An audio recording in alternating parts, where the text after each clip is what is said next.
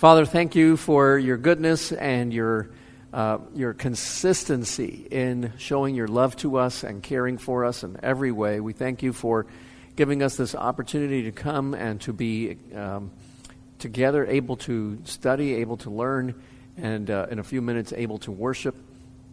We thank you that we can come in week and week out, and your attitude to us has not changed. Sometimes, or perhaps very often, our attitude changes as our circumstances change or as our mood shifts. But the good news is your love for us is always and constant. And as the Scripture puts it, it's a steadfast love. We thank you, Father, for that. Help us to see it more clearly today. And we pray this in Jesus' name. Amen. We're on to your questions. So I'm going to open it up. Marla wants to ask a question about philosophy, but she's kind of pre-asking. Did the philosophers of classical Greece, Socrates, Plato, Aristotle, did they have access to the Hebrew Scriptures? It would seem not. I mean, obviously somebody might have walked through with a copy of it, but it doesn't seem to be reflected in any of their work. So Marla is asking that about the Septuagint. The Septuagint is a translation done, the word just means the 70, because something like 70 Greek scholars took the Hebrew Bible. This is about 300 years BC, before Christ. At that point, Hellenization, you're familiar with the term, Alexander the Great had gone out, and in his conquest, he Hellenized the world. People were learning Greek culture and were adopting the Greek language. And so a lot of the folks who were Jews actually learned Greek rather than Hebrew or Aramaic. And that continues on to Jesus' day. In fact, in Jesus' day, Latin was not, even though the Roman Empire was now in charge, Latin was not the lingua franca, the language of the people. Rather, it was still Greek, which is why the New Testament is written in Greek. But anyway, the Old Testament gets translated into Greek and becomes the translation that most of the early church fathers use. So the question you have is whether a letter by Aristeas. I have no idea. Okay, so Marla's asking this letter by Aristeas that describes how the Septuagint was put together. You're asking whether it's genuine. I did not know that's who it was that wrote it, but everything I've ever learned about the Septuagint matches what you just said, that you had the 70 or 72 and, separate guys that came in and so on. So I would imagine it's probably, if not genuine, at least accurate, and there's a difference between those two. So, yeah, I mean, our understanding of the Septuagint is not controversial. It's its creation and so on. No, the Septuagint is a translation of the Old Testament. It'd be no different than the ESV, right? No, the NIV or the New American Standard. It was just the language people were speaking. And it was just like me handing you a Hebrew a Bible, and you look at it and say, I can't read this. If you would have handed it to somebody who predated Paul in Tarsus, right, he wouldn't have been able to read it. Well, a trained Pharisee, yes. But the average person, you would have handed that to them in Tarsus, and they would have looked at that and said, I can't read it, that's Hebrew. So they translated it into Greek. So I wouldn't say that our Bible comes from it. Now, there is an interesting thing about the Septuagint, and one reason why it's worth getting a copy of it, a translation of it. Of course, now you have a translation of a translation. But there's some good ones out there. Believe it or not, probably the best one that most people can get that's accessible and easy to get is the Eastern Orthodox Church has an Orthodox Study Bible. That's what they call it, the Orthodox Study Bible, and you can buy that, and it has a pretty good translation of the Old Testament. So anyway, what's interesting is sometimes you'll look at a quote in the New Testament of the Old Testament, right? One of the gospel writers is quoting. And then you look at it in the Old Testament, and it's not 100% the same words. You would think, well, they were quoting it to be the same word. It's like you looking up the ESV and somebody looking up the NIV. And there's just same thoughts there, but it just uses different words. What they were doing is they were looking it up in the Septuagint. And then they translate, or don't translate, it's already in Greek, so they just write it in Greek. So it's like you've done this all the time. It sounds very mysterious at first. Oh, can we trust our Bible? You do this all the time. You have your Bible open, and then you grab some study guide or something for a class that you're going to teach, or you're doing a devotional, And in the front it says, all scripture quotations from the New International Version, copyright 1984 or 2011.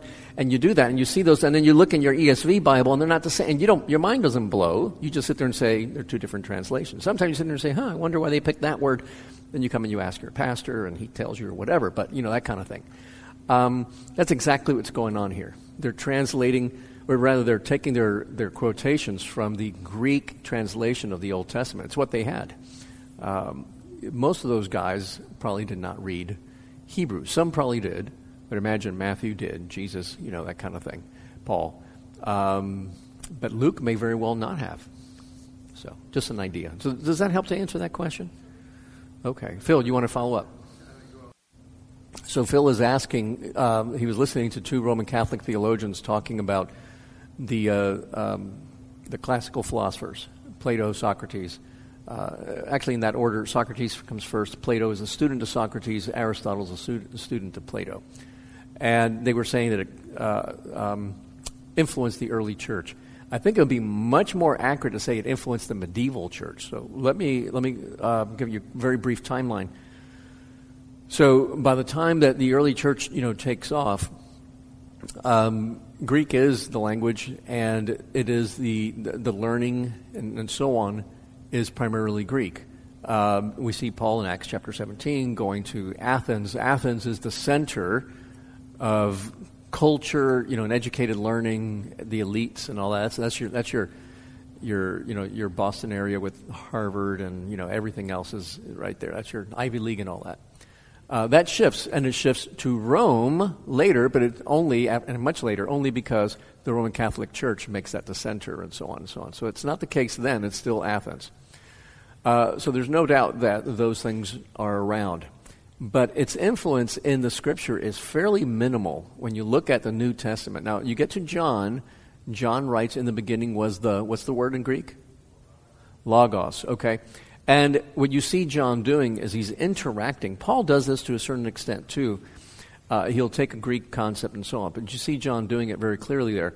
We translate that as word and that sort of thing. The term logos was a Greek term, and I'm going to go somewhere with this, but it was a Greek term that signified the principle that makes sense, the thing that brings everything together, the rational thing. Because, Greeks can look and say, all this is not just, chaotic stuff that just all happened to fall. There's order. There's something behind all this that's putting everything together. There's some rational principle. It might be impersonal. It might be personal.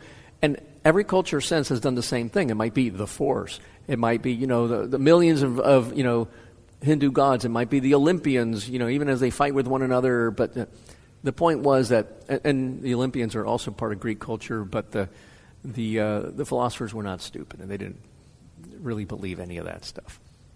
So they had this concept, the logos. John takes it and appropriates it and says that rational principle, that organizing principle, that thing that gives order and gives meaning and significance to life is not a thing, it's a person. So you do see that influence. But it's not like John accommodated the gospel. Rather, he takes from culture, because there's always in every culture some element of truth. And John steps onto it as a point of contact, just like you do when you're witnessing to an unbeliever. You find a point of contact, right? That person is hurting, and they're sitting there and they're saying, this doesn't make any sense. Why is this happening to me? You can relate to that person's hurt. You can relate to the brokenness of the world. You use that as a point of contact, and then you begin to say, yeah, your views that God hates you or there's no God out there, that's the wrong way of understanding these circumstances. Here's the right way. So you see that in the New Testament. But it's not until we start getting into the late antiquity, beginning of what's known as the Middle Ages, like with Augustine, that you begin to see Plato having a real effect, and it was called Neoplatonism. Now, if you've ever heard the term neo-orthodoxy, the new orthodoxy, that's already from 1900, so it's not so new anymore. By the way, you don't want to follow that. It's messed up. But that was an attempt to maintain the validity of Christianity in the face of liberal modernism, and it didn't work because it was a compromise. Compromises never work. But Neoplatonism was a revival. They were rediscovering Plato because about the time of of Augustine. Now, you're about 700 years after Plato. So they are rediscovering him, and people started incorporating that into all sorts of things, and there were some Christians. And Augustine, who had been in that whole world, when he becomes a believer, hangs on to some of that stuff. It's very interesting that there's basically two Augustines. There's early Augustine, and then he matures, and there's later Augustine. The Roman Catholics claim early Augustine. We claim later Augustine, as he went through and he got a hold of things. So I wouldn't say it really affected the early church. It did affect the medieval church, so much so that by the time you're now hitting Aquinas, Thomas Aquinas, so we're talking about 1100, 1200, he actually looks at Aristotle's way of ordering the world, which I won't get into all the details here, but the way Aristotle orders the world, and he uses that to order his theology. And it's been argued that much of medieval theology is essentially Aristotelian. Now, can we learn some things from Aristotle? Yeah, absolutely. Like every other person who studies the world, if they get some truth, you can make use of that truth, right? Somebody tells you 2 + 2 = 4 and it's not found in Scripture, you can learn from that. There's limitations even to that statement, because what they mean by 2 + 2 = 4 does not mean what you mean when you say 2 + 2 = 4. So it's never us imbibing fully what they say, but you can learn from that. So you can learn from Aristotle. What's funny is in the last 20 years, there's been a revival of Aristotelianism. And a lot of Reform guys, always the ones say it's an overreaction. Oh, we see liberalism rising, so we're going to push back on it. They go too far in the other direction, and there's a bunch of guys now kind of rediscovering Aristotle, even in our circles. I think it's dangerous. So I'll simply say this. So I want to end by saying one thing about all Greek philosophy. And by the way, there's other philosophers other than Greeks. There's Chinese philosophy, which is absolutely fascinating and just as ancient. The Tao Te Ching is the book written by Lao Tzu that talks about Taoism. Tao is actually, we spell it with a T, T-A-O, but it's actually a soft D, Taoism. Confucianism is literally just as old, and they're not the same thing, even though at times there have been a successful melding of those two philosophies together. They're not religions in the sense of worshiping gods. In Taoism, there's the search for the Logos. There's the search for the way. The way is the thing that brings everything together because they can see it, right? Confucianism is more about relationships and about recognizing that there's relationships, and if you enter into those relationships and honor certain people and so on, society works. All these and there's more. You can talk about Iranian or Persian philosophy. Hinduism is fascinating because at times it's a religion and other times it tends towards more philosophy and so on, with its thinking about castes. You think, oh, caste, that's terrible. It's telling everybody the caste system at first comes out of it has nothing to do with their view of gods. It comes out of a practical philosophical bent that looks at the world and says, you're better at this than that person is. We should put you in that, and we should not let this person take that job from you because you're good at it. So it starts with a kind of, like all these philosophies trying to make sense of the world, which is what you were saying, Marla. I think philosophy in all kinds should be studied because what it shows you is how far man can go in making sense of the world without revelation, without special revelation. And what it always does is it always fails. And I don't mean like fails like just a little bit off. I mean, in the end, it just never succeeds. It never succeeds. The person who holds it, Plato holds his view, he's holding it, but everybody else around him, there's always the few disciples, but everybody else like, yeah, that doesn't answer my question. And so they either start one or they glom onto somebody else. And you can follow that through, all the way to Jean-Paul Sartre. Because, and if any of you are a little older, you know that in the 50s and the 60s and the 70s, oh, Jean-Paul Sartre and existentialism, that was the thing. And if you were in college, if you were very sophisticated, you would talk about Jean-Paul Sartre. And you'd go, to a dinner party and you would sit there and say, yes, I have, a doctorate in existential philosophy. And then immediately you'd be all in all the Manhattan clubs and, whatever else. Either that or you were gay. It had to be one or the other. But LGBTQ and all that stuff, those are philosophies. Well, how can LGBTQ? That's just sin. Yes, the behavior is sinful, but the whole philosophy behind it is trying to sort out one of the most basic human questions. What is my identity? Who am I? So you see, they're all trying to answer that, and they all fail miserably. It's worth studying because it enables you to see that people, years ago, Francis Schaeffer had some of his students in L'Abri, and they were looking at works of art. Works of art are simply an expression of our attempt to make sense of the world. And he was pointing out how their art showed whatever their views were, and some of the students were laughing at them for failing to get it. And he got upset, and he said, "Don't you dare laugh at these folks. This is their very best attempt to deal with the big questions. They're wrong. The answer is in Christ." I don't know if he said this next part, but I'm just adding. If we get it because God has been gracious to us. But we dare not laugh at LGBTQIA studies and, Baylor or whatever, and UNT or feminist studies and all those more recent things. They're all philosophies. They're all attempts to deal with the big questions of life. So study Plato, study Socrates, study Aristotle, study the Chinese philosophers and the Persian philosophers, and study French existentialism and all that. And what you'll see is they're all wrestling with these big questions. And that little old lady sitting in the backwoods in West Virginia who's missing half her teeth and never graduated beyond middle school, but she had her Bible and she studied it and she learned it. She could tell you the Hebrew kings, the Jewish kings, back and forward. She has the answers to those questions.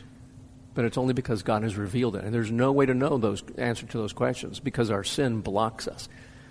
Blocks us from seeing it and blocks us from our relationship with the God who answers those.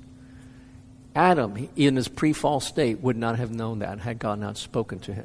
So that shows you our desperate need of special revelation. And what it does is, rather than distancing you from the Bible, it'll drive you back to the Bible for answers. Does that make sense?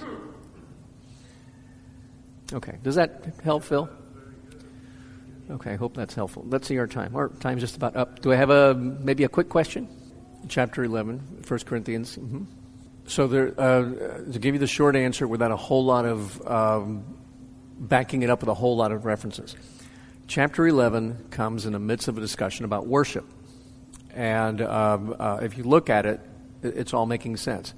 So he's talking about the Lord's Supper. He's talking about abuses of everything in that section of 1 Corinthians as he's addressing issues that have cropped up in the Corinthian church. And so he addresses them and so on. So the thing of head coverings comes up. The next chapter deals with spiritual gifts, which you might think, he's completely off the topic now. No, he's talking about the use of spiritual gifts primarily in worship is where he's going. He caps it in chapter 14 as he talks about who can prophesy, preach, and so on, and this and so on. It's not until he gets to 15 that he finishes that whole section on dealing with primarily issues of worship. So when we understand that, the second half of 1 Corinthians 11, which talks about head coverings, has to be seen in that context. And what he's saying is there's an order to things. And he talks about Jesus submits to God. God is the head. The Father is the head of the Son, just as the man is the head of his wife. He's talking about a cosmic order of things that have been put in place by God. And so his reference to the angels is he's trying to get it out of just saying it's just convention. There is a cosmic order of things. Even the angels watch and they see. So he's putting it in this sort of, like I said, cosmic context. That's the primary reason. Everything else that he then says about head coverings, he does begin from a cultural stance, which without, again, backing this up, because this will be the last question, we're pretty much out of time. If you look at the way that was happening in Corinth, it was actually very typical of the time and in the setting. And what he's basically doing is a lot of people think that it's actually saying that you must wear head coverings. He actually ends by saying that the covering for the women is their hair, their natural hair. God gave them that hair. And he even says, nature says. So see, that reference to nature knows that men and women have to have different looks even with their hair is part of his arguing that there's this supernatural, larger thing, that it's not just cultural convention, if that helps. But that's the reference to the angels, or for the angels, is that he's trying to say all this that we do in worship is part of a much bigger cosmic thing. We don't just get to dictate whatever we want. Okay, so I think we're going to stop there, folks. That's a question that could have taken up the entire time if we wanted to unpack it all. Just mind you, if you've got your hair in place, you're good. Women, don't shave your heads, is what it's trying to say. So, what was her name? Shanada Connor? Don't do that. Okay, let's go ahead and pray, and we'll get ready for worship. Father, we thank you that you have given us minds with which we can think your thoughts, eyes and ears with which we can see and study the world around us and hear you speak. You've given us the ability to communicate with the divine, to be in connection with you, to have a relationship with you, to understand the world through your explanation and your lens of seeing things. Our own sin has broken that connection. Our own hard-heartedness has said we will figure things out on our own, and we have now seen centuries upon centuries of man trying and scrabbling to make sense of things and ultimately failing. Thank you, Father, that you have spoken to us and not left us wallowing around in the mire, feeling around like blind men in the dark, but that instead you have spoken clearly and shown us in your word the truth of this world, the truth of who we are, the truth of who you are, and especially the truth of what you are doing in history to redeem this world and to redeem a people for yourself, so that all this can be turned around and once again restore us to the time in which we will again be in perfect harmony in our relationship with you and with the world around us and be able to understand it. Until then, Father, continue to open our eyes through your Holy Spirit, even as we go into worship. May you give us those eyes and ears to see beyond what is visible and auditory. We pray this, Father, in Jesus' name. Amen.